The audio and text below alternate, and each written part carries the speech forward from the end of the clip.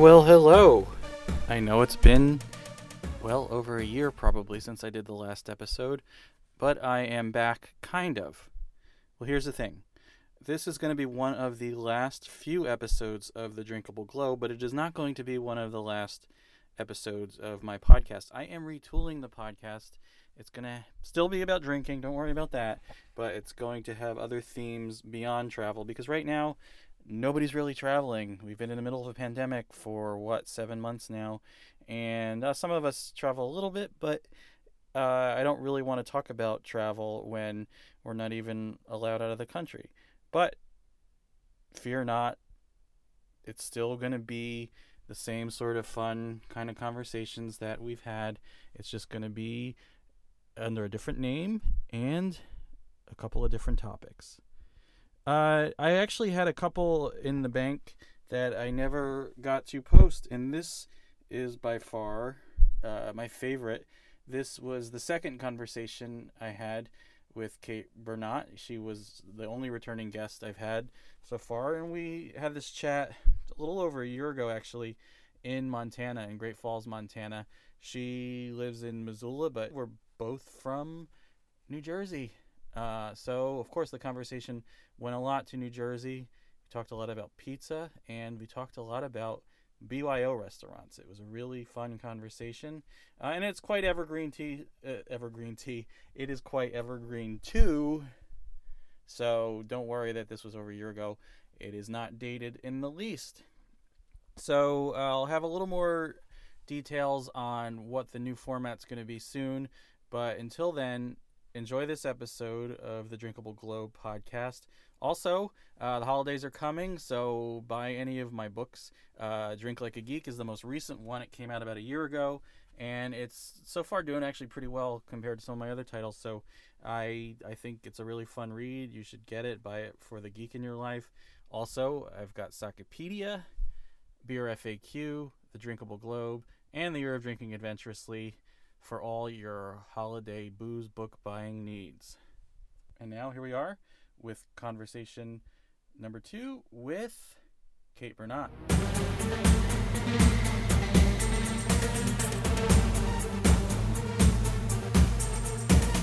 Why, that is a book there, though, the Sicilian, just doing something on Sicilian pizza. Well, Peter Reinhardt just wrote his book. It's primarily like Detroit pan pizza, but there's a lot of recipes in it for Sicilian pizza as well. It's a book about just recipes for like pan pizza in general. So Sicilian is in there, grandma pies. There's just recipes for straight like focaccia bread. Has anybody done a book on sort of regional pizzas, like just not just one single region, but like comparing New Jersey to Detroit to New Haven to Chicago to wherever? Because most places I go, the pizza sucks, but you know, down where I am now, it really sucks. Yeah. And I don't like, especially in the DC area, how they define a large pizza. Air quotes. Sorry, I don't You can't see Jeff's very serious air quotes. They define a large pizza as 14 inches, and I'm like, no, it's 16, it sometimes should be the 18. size of a table, basically. When I was at Maruka's a couple weeks ago at the boardwalk, it was like, we ordered the fucking 24-incher, and I'm like, yes. Now that's what they call the extra large, but their large was 18 inches, which is still larger than a 16 inches. I think a large pizza should be embarrassing. Yeah. A large pizza should come to your table and everyone's like, oh, we didn't. You need to be able to wrap that slice around your head. Yeah, fold it over. Yeah. Conquer it like a meal. Maybe take some breaks in the middle of that slice. Have a breather. Yeah, it's an investment. It's not just a spur of the moment.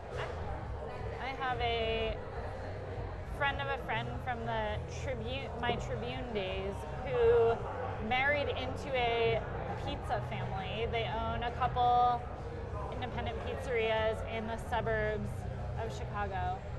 And the piece that she's writing for us is basically, how does the cost of your pizza break down? Why does your pizza cost X amount of dollars from an independent chain versus from Papa John's, from Domino's? Yeah. Why is that large pizza $16? And where does that go? And why does it? What profit are they making? How does that actually matter? So I was lucky that my friend Jess agreed to write that for us, and I've seen the first drafts and I'm very excited about it. Oh, that's exciting. Yeah, it's like, here's exactly how much cheese costs. Here's what bulk mozzarella costs on the commodity market. Here's what we pay for it. Here's how much the boxes cost. Here's what rent costs, delivery, and then here's what our profit is at the end of the day. Because there is a huge difference between spending $17 on an independent pizzeria pie versus a $10 pie from somewhere, from a chain. Domino's. And they have like an app and... Well, that's it, because Yeah. they're the ones, they're buying, it's bulk. I mean, they're probably Yeah. buying for the whole chain. They have their cheese deals, and then there's the logistics of it.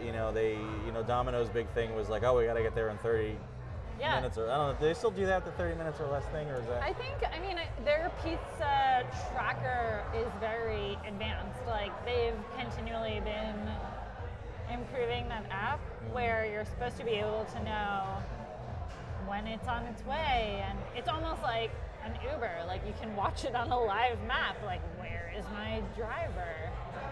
Well, they're essentially like a logistics company, like UPS or Amazon at this point. Like, Amazon's not a bookseller, they're a logistics company.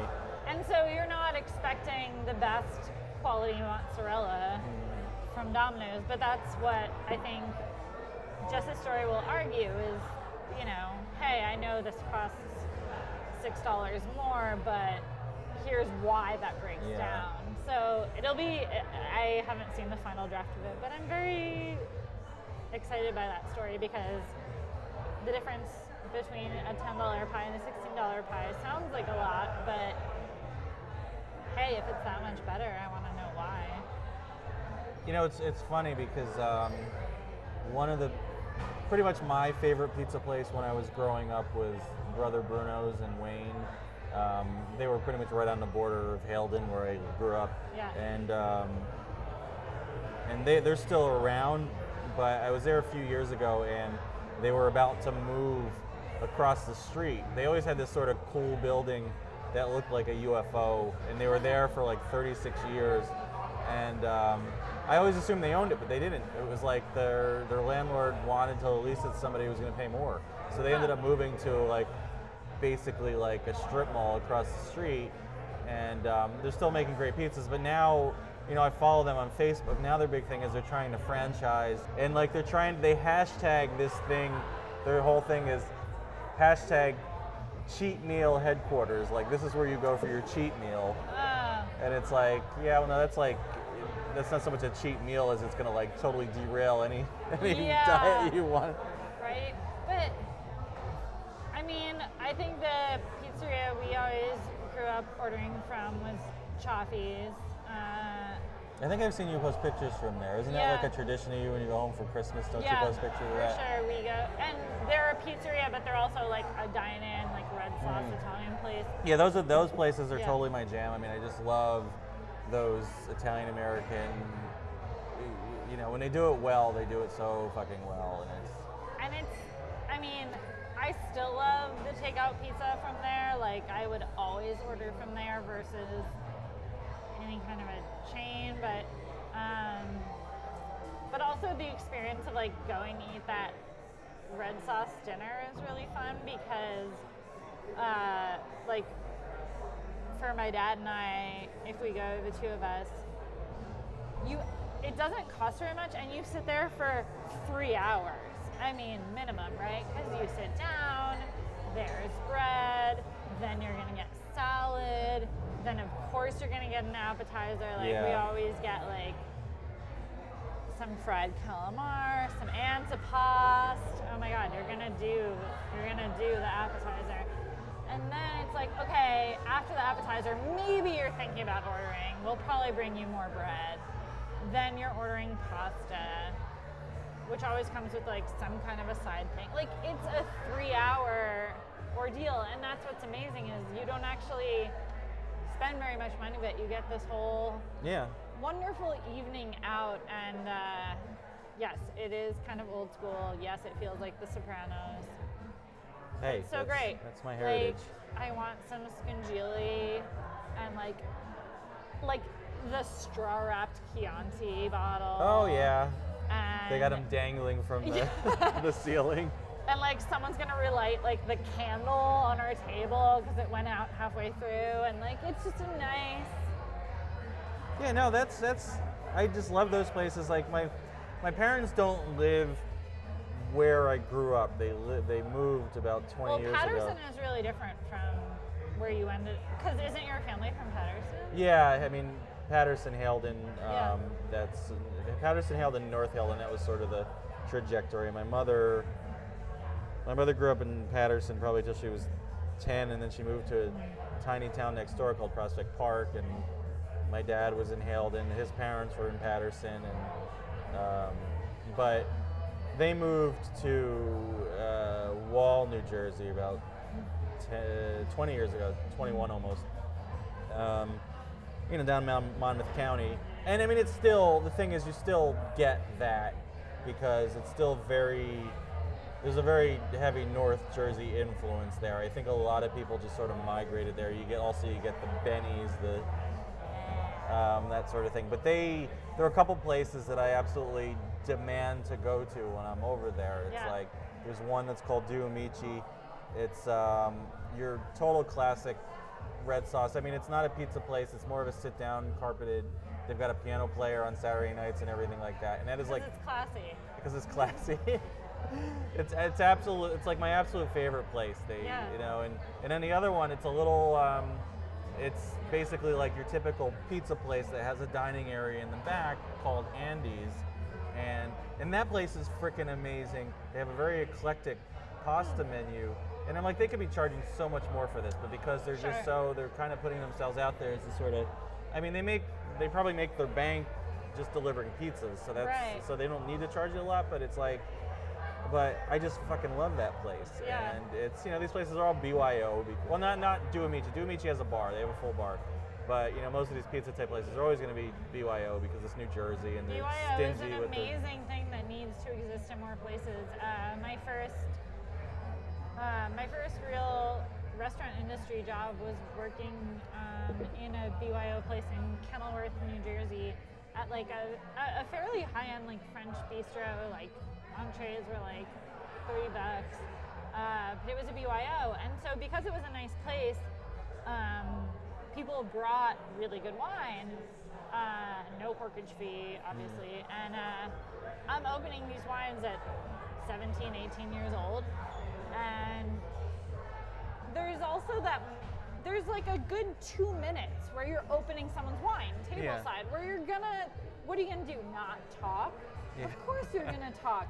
And so that was how I learned about wine, because I wasn't of even legal drinking age, but I'm opening people's beautiful. But you were allowed to. I guess you weren't selling it, so you were allowed to serve it. So you could open it. There was no, as long as you were 16, I think. Oh, I didn't realize it was there was even that. Yeah. So you could open it. Yeah, you weren't selling it, so you could just open people's wine.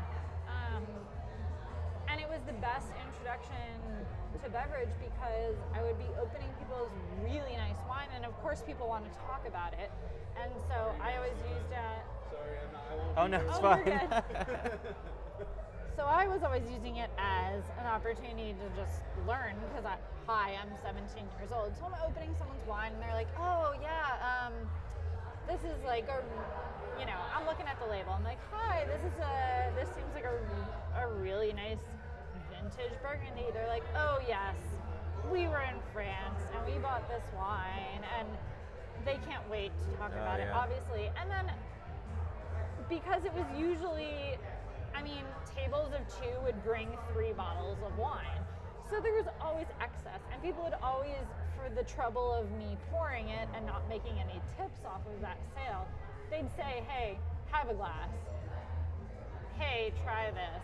And that was how I got. And that is how Kate became an alcoholic. Basically, that's how I developed champagne taste on a Miller High Life budget. was people being like, well, here, have a glass. We're never going to drink it all. Like, Wow. enjoy, thank you. And that's how I decided that beverages could be wonderful and delicious and have stories behind them and be a part of food and be a part of experiences. And I was like 18 and couldn't legally drink any of it. But I had already decided that like Bordeaux was the way to go. And so it was all downhill from there because I could never afford that shit. But I knew it was the good stuff. No $2 chuck for you. No. I mean, I drank a lot of it, but I knew there was better somewhere out there. But BYO is an amazing concept. It's funny because when I first started at Beverage World, so we're talking 2003, I remember going to a trade show. It was the NBWA trade show, and they had they had a bunch of brands there, and like I had an interview set up with Singha, the Thai beer, and like their main dude, I don't know if he was their head of export or whatever, he was in town from Bangkok, and so they set up an interview with him. And I was so fucking naive at that time because I guess I had traveled a bit at that point, but I guess I was still very New Jersey minded. And I asked, like one of the questions I asked was, are you doing anything in your marketing? Because they're trying to expand their US market and everything. And I was like, are you doing anything in your market to appeal to the BYO occasion? And I'm and he just gave me a blank look. I'm like, oh no, I guess, all right. I didn't think anything of it because it's like pretty much all I knew. Right. You know, there'd be like 3 restaurants in town that had a liquor license and everything else was like BYO. Well, and I think the background on that is like liquor licenses in New Jersey are very expensive for people who are not from there. Like you have to, there's like a quota of those, and you either buy a property that already owns a liquor license or you pay through the nose for them. So there are a lot of these restaurants that open as BYOs, and like Chez Catherine in Westfield was another like French BYO, and there was this like weird little network of French and Italian bistros doing really, really, really great food. And I think the business model was, we're a very small restaurant and you can bring your own alcohol, and we're gonna charge a decent amount for the entrees, but you're also gonna get great service and great service of your wine. And I miss that now because who doesn't have bottles in their cellar that they're like kind of meaning to drink, and it just never seems like the right thing. But like BYOs were always that occasion, and that's why I served so many great wines. Like I got to see people's cellar gems that they were like, oh well, it's my anniversary dinner, so I guess that is, I mean, because like when else are they going to drink? They're not really going to have it at home. Yeah, you feel weird about opening it at home. You're not just going to open it to just sit and drink. You want it with food. Yeah. And so I saw so many great, oh my gosh, my favorite memory was working New Year's Eve at the BYO. I don't know how that could be anybody's favorite memory, working on New Year's Eve. Well, I saw people bring in 1983 Dom. Oh, wow. And be like, hey, sucks that I'm not buying this from you, so you're not making any tip off of this. Have a glass. You're 20 years old. Have a glass of 83 Dom Perignon. Like, why not? Happy New Year. Yeah. And that is an amazing occasion to drink those beers, of course. Like, and you walk out of that dinner for what, a few $100? Like, because all you're paying for is the food. And you drank like all these great things in your cellar. I guess if there's any take home from this, it's BYO restaurants were the best thing that ever happened to me. I learned everything, and for consumers, they're amazing because we all have things in our cellar that we want to drink. Yeah. No, I never even really thought of it from that angle, but you're right, because it's like I've got stuff that's just probably too old to be good anymore, that I just never, I like when I'm just lounging in front of the TV, I don't want to You're not going to really open it. No, I mean, I've got like 3 or 4 different vintages of like Sam Adams Utopias that's just taking up space because I don't.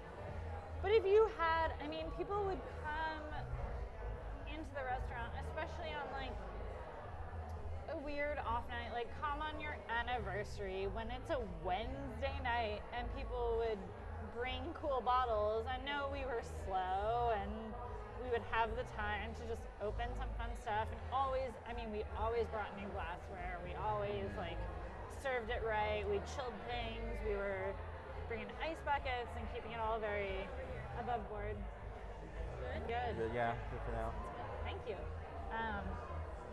Yeah, I mean, we were always keeping it very like in service of the things people brought in, but you could come on a Wednesday night and bring 6 cool bottles from your cellar, and I'm going to give you new glassware for all of it and Wow. do it right, because that was what that restaurant's business model was built on. And it was like, well, basically you're just drinking through your cellar with some better food. I mean, I guess there's an argument to be made. The longer it takes them to get through that bottle, they're probably going to order more food, and probably the bill will be a little higher. I mean, it's not like when you have a bar and people are just going to keep ordering drinks and you're going to make that kind of money. But it's like they may had not planned to order dessert, but they're like, I want to stick around a little while. So yeah, I mean, our menu was structured that way. Like, it was definitely each person is going to order an appetizer or salad, and they're going to order their entree, and then probably they're either going to split a dessert, or they're going to order one dessert, and then they're going to keep drinking, then they're going to order another dessert or a cheese plate. I mean, it was also because the owners were French, it was very European in style of like, we budgeted almost 3 hours for every table because we just thought, hey, people are going to hang out and they're going to order a lot of food and they're going to linger and drink the wine they brought. But it's a hard way, I think, to make money. I mean, I don't think that place made as much money as it... No, because you make all your money in the booze, and it's just... You make your money on your booze, and you make your money, like, turning tables. Like, if we wanted, we could have done 3 seatings a night, but we only did 2 ever because the owners were European and committed to everyone eating for 3 hours. We had the 5 to 8, and then we had the 8 to 11. But in an American restaurant, you could have flipped those tables 3 times. Yeah, but I wish, obviously it all goes back to, number one, the servers don't make a living wage, so they need the tables to be turned if they want to survive. And, I wish it were different here, but people have experimented with no tip models. It's worked for some people, it hasn't worked for others, and I think it's just so ingrained in our culture that, and I've experienced it in Europe where they almost, it's like you get sort of profiled when you are dining in Europe where, I travel alone a lot, so, I was in Rome, and, nobody in Rome would even think to have dinner before 8:30, and that's when I wanted to eat, because when in Rome, but when anywhere. But yeah, this was literally when in Rome, and it was like I called to make reservation, and immediately he's like, I'm like, you have a table open? They're like, yeah, 7:30, okay? And I'm like, yes. It's like they've got like the American tourist time, and it's like, oh, we're gonna ghettoize you and make you eat at 7:30. You're probably gonna be gone by 8:30 anyway, and it's like, and that kind of bummed me out. I was like, no, I wouldn't mind just hanging out for a couple hours. I mean, maybe I won't be there for 3 hours because I'm alone. Sure. I'm not really gonna have a conversation. There's only so much time I can spend on my phone, but But the 2 hours you could have spent. 2 hours I could have spent, yeah, because the wine was super cheap, so I kept ordering wine, and and I still did spend. I was probably there at least an hour and a half, but I didn't feel like I was getting the bum's rush or anything like that. It's just that Italian service is not known for being particularly friendly or warm. It's just very serviceable. Efficient, yeah. Yeah. So I mean, So that's the thing. It's like sometimes I just want to do what people do. Like, yeah, I mean, I don't eat at 8:30 normally. I don't eat at 9 o'clock normally. But when I'm in that city, I want to do whatever it is that they do, and I don't want to be singled out as the annoying tourist, because I feel like I've evolved beyond that, and they don't know me, so it's like, what the fuck do they know? I'm not going to be like, oh, don't worry, this isn't my first rodeo, When I worked at BYO in Kenilworth, we had a lot of like Italian expat customers, but not like Italian American, but like kind of straight off the boat Italians, and they always, I knew, it's not that they had a standing reservation, but I pretty much knew they had a standing reservation on Fridays and Saturdays at like 9 p.m. And they always wanted to sit on the patio so they could chain smoke while eating. And they would be there from 9 till at least midnight. I mean, it was the patio eating culture is not an American thing, but they thought because our owner was French, like he understood this al fresco dining cafe thing, which he did. And so they came at 9 and they did not leave till 1 in the morning. And they chain smoked the entire time and sat outside, and we brought them course after course after course of small things and wine after wine after wine, and that was it. And I saw it and I thought, that doesn't seem so bad. It's just one of those many things that I've taken for granted, and when I actually left New Jersey, I was like, because I was in New York a lot, and there weren't too many of them in New York. I remember being to one like New York BYO place. There was, I think there was a Sri Lankan place in the East Village that was BYO, but that was the only place I ever remember bringing a bottle.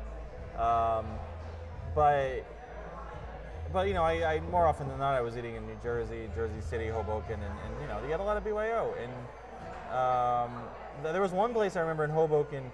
It was a Mexican place, and their thing was, you bring in the tequila, they'll mix you a margarita, but they charge you. They charge you for the margarita. You're not going to charge you. You're not going to spend $12 on a margarita. I think you're paying like $5 or $6 for them to mix you the margarita, but you have to bring the tequila. But they get all the fix-ins. Yeah, but then you know it's a good margarita because you know the tequila you brought. You know it was fresh. That's true. That's all it comes down to is like, how good is your tequila and how fresh are your limes?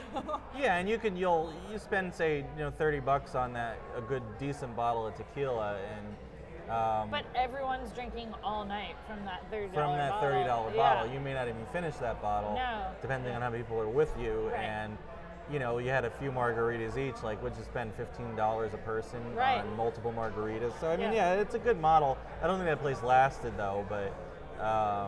And then there were other places I remember there'd be like a liquor store on the corner or next door. They would run out and buy it for you and that sort of thing. And I think I don't remember if they actually charged you for that, you a runner's fee or whatever. We did that at the restaurant where I worked. It was very seldom, but every now and then someone would show up and not have realized that we were BYO, and we would say, oh, well, the liquor store is literally across the street. And they'd be like, well, do they have decent burgundies? We're like, no, they don't. You're at their mercy now. But because of the small number of people from our restaurant that forgot bottles, they started stocking the tiniest little section of like decent French bottles in a corner. There's a little cross-marketing there going on. And they could mark it up because those people are desperate. Like, they did not realize that our restaurant did not have a liquor license, so they would say, sure, of course, I'll pay $50 for this bottle that should be $35 bottle. But I mean, who cares at that point? And half the time yeah. it was probably people who couldn't even tell the difference between like a $300 bottle of Bordeaux and $2 Chuck. They were just being ostentatious. Right, but I think that convenience store in other times would have only stocked Barefoot Chardonnay and White Claw before White Claw existed. White Claw? Oh my God. I blame your generation for that. I just want booze that doesn't taste like anything. I don't know. I feel like the hard seltzer thing is going to crash and burn probably 5 years from now. That's my guess. I think no, I mean, I think every other like F&B, like there was hard sodas and those didn't last. You know, there's hard seltzer. Yeah, I mean, that's the thing. It's like things. I mean, I can see how hard seltzer was a natural progression from hard soda because at least, you know, you got the whole calorie thing. Like, you're going to drink not your dad's root beer, and it's going to be 300 calories for that 12-ounce bottle or whatever it was, 350 calories. Yeah. I mean, it's just sugar and alcohol. Yep. Seltzer, I can see that. It's just the alcohol. I mean, you can get away with, you know, 120 calories in that can. But again, let me introduce you to vodka tonics. Yeah. But there are so many people for whom the goal is to be in an altered state without any amount of intellectual effort. Yeah. No, I know, and it depends on. But see, I don't drink for that purpose anymore. I mean, I used to, you know, when in college and maybe 7 or 8 years after college, But I also see it as like almost an efficiency thing. Like, I know a lot of young moms who drink hard seltzer, and their thought is, I would like some kind of an altering beverage. I would like something alcoholic that is reasonably low in alcohol, also like low in carbs, could set me up to do other things today. I'm not gonna like take a nap on the couch. Just like a little like midday kind of little thing, like a glass of wine used to be for people, and I think it's replacing that. that's sad because wine is to be savored, and there's no. Yeah, but those were the same people that were buying like gallon jugs of Gallo wine. So it's not like we're talking about like savoring a glass. Oh, these are the it's wine o'clock people. But that's a market. I know it is a market, and they have a right to exist. I'm Yeah. just saying. And again, I'm It's coming not- off as a snob. I know, but I'm just like I drink for a different reason now. Of course. And again, I know I live in a bubble because I've been working in this industry. We are very spoiled that when I want just kind of a little daytime drink, the thing in my refrigerator is an incredibly well-made craft Czech Pilsner. That is not the case for everyone else. And when they want a simple midday, don't make me take a nap beverage, but I would like a little thing, it's maybe White Claw. And who am I to say? No, of course it has. Yeah. Again, it has a right to exist. It's doing well. It's making people a lot of money. Yeah. I just get wary because No, it is not entirely flavorful. it doesn't have. I don't think it has the. I don't think it's going to have the longevity of. I think what it comes down to is anytime you try to create a new category of beverage, I mean the old ones are doing just fine on their own, and Those beverages don't have staying power long term, but the sentiment remains of people who want this. Like I said, maybe the White Claw drinkers would have previously been like Sauvignon Blanc mass market drinkers. Like, you want that slight little boost of alcohol in a pretty low-cal package, and what is that? It's not who you and I are, it's not how we drink, but Yeah, we live in a bubble. I know. Those people exist. Those people exist? No, and they are probably... And they spend a lot of money. They're the majority of the market. I'm Right, not even saying. yeah, I mean, we're like probably 10% of the market. Yeah. I mean, not you and I, but I mean No, our I am our 10% sort. of the market. 100%, I'm 10%. You're probably 10% of the Missoula market. Yeah, probably. Speaking of which, we are in Montana at the moment. In case anyone knows, like, sort of interviewing you on your turf. This isn't your town, but this is your No, but state. this is It's my first scenic. time in Montana. Great Falls. Yeah, it's cool. It's like they've got the whole thing happening here. You know, and they're keeping it real with the buffalo head hanging up there. What's the name of this place? Elevation 3330. So they're a new craft beer bar on kind of a second floor in downtown Great Falls. And Oh, is that the elevation of the city? Is it 3330? Yeah. Oh, okay. yeah. So it's a little more than half a mile. But So yeah, it's about the elevation, which is on this center pole here, but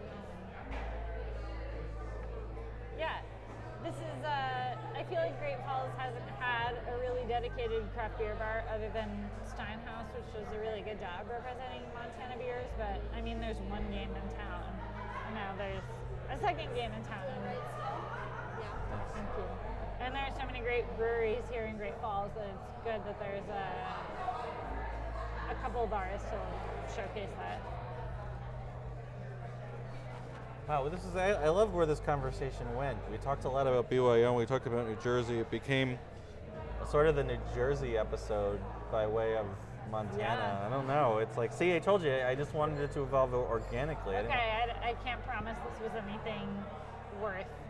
No, it's awesome because like I love talking about New Jersey. Freewheeling. I never loved New Jersey more than after I left. And I don't. Isn't and that the truth? That sounds wrong. No, that's it means exactly like right. I love it far away. Like no, I love it so much that I question my life choices every day. I love it so much I couldn't be near it because it would just be too much. Yes, I can't. Yeah. It's just painful. But no. But at least you're still on the East Coast. I mean, you No, can and I'm do there that. every month. It's Yeah. like sometimes 2 or 3 times a month, so it's Yeah. not like I'm there enough to not miss it. So Yeah. that's kind of that's great.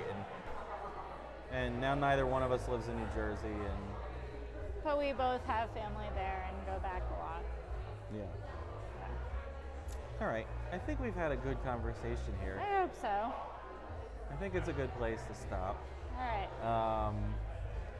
Anything else going on that you want to either plug or bring up or tell me, like any new discoveries anywhere in gosh. the world?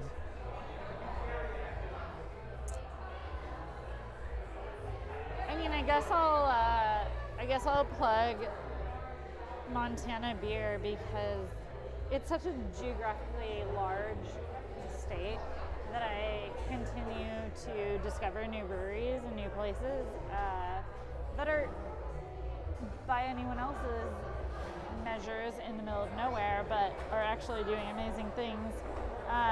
So I recently got the chance to go to Bassett Brewing outside of White Sulphur Springs, Montana. And the reason I'm going to shout out White Sulphur Springs is that there is a company there called Red Ants Pants. Red Ants Pants? And they make pants, but they make pants for women. So they make essentially like Carhartt style work pants, but that fit women and are proportioned to women. So you give them your measurements, your 29 by 32, and they make you a set of pants, and they are like beautiful canvas, pocketed work pants. And they also happen to throw a really bomb music festival every year. Like Red Ants Pants Music Festival is this wonderful like convergence of all these folk bands and roots bands and bluegrass. And yeah, White Sulphur Springs has it going on despite having a population of about 1,000 people.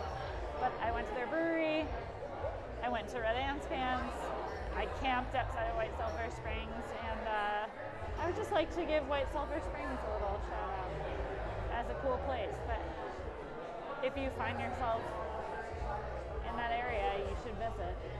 Do they have actual sulfur springs there? Yeah, there is a hot springs resort that you can. It's kind of like a motel that you could actually stay at the motel, or you can just buy like a day pass and go soak in the springs that are like pools, like concrete bottom pools, but they're not chlorinated. They're just hot springs water that's like mineral rich and smells very sulfurous, but is great. Like it feels like a mineral bath.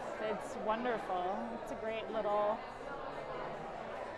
experience. I mean, I had been hiking and camping outside of White Sulphur Springs, so going into there and having a little soak and then going to the brewery, it was a heck of a little day. It was good. So I would like to shout out White Sulphur Springs, Montana. Yeah. And this is the first time I've heard of it, so I mean, I've learned something today. it is a very small town and it's not really near a whole lot, but it's a great little diversion if you're spending a week or two out in Montana. Worth doing a drive-through for sure, out of Missoula or out of Bozeman. And plug for all of your places on social media.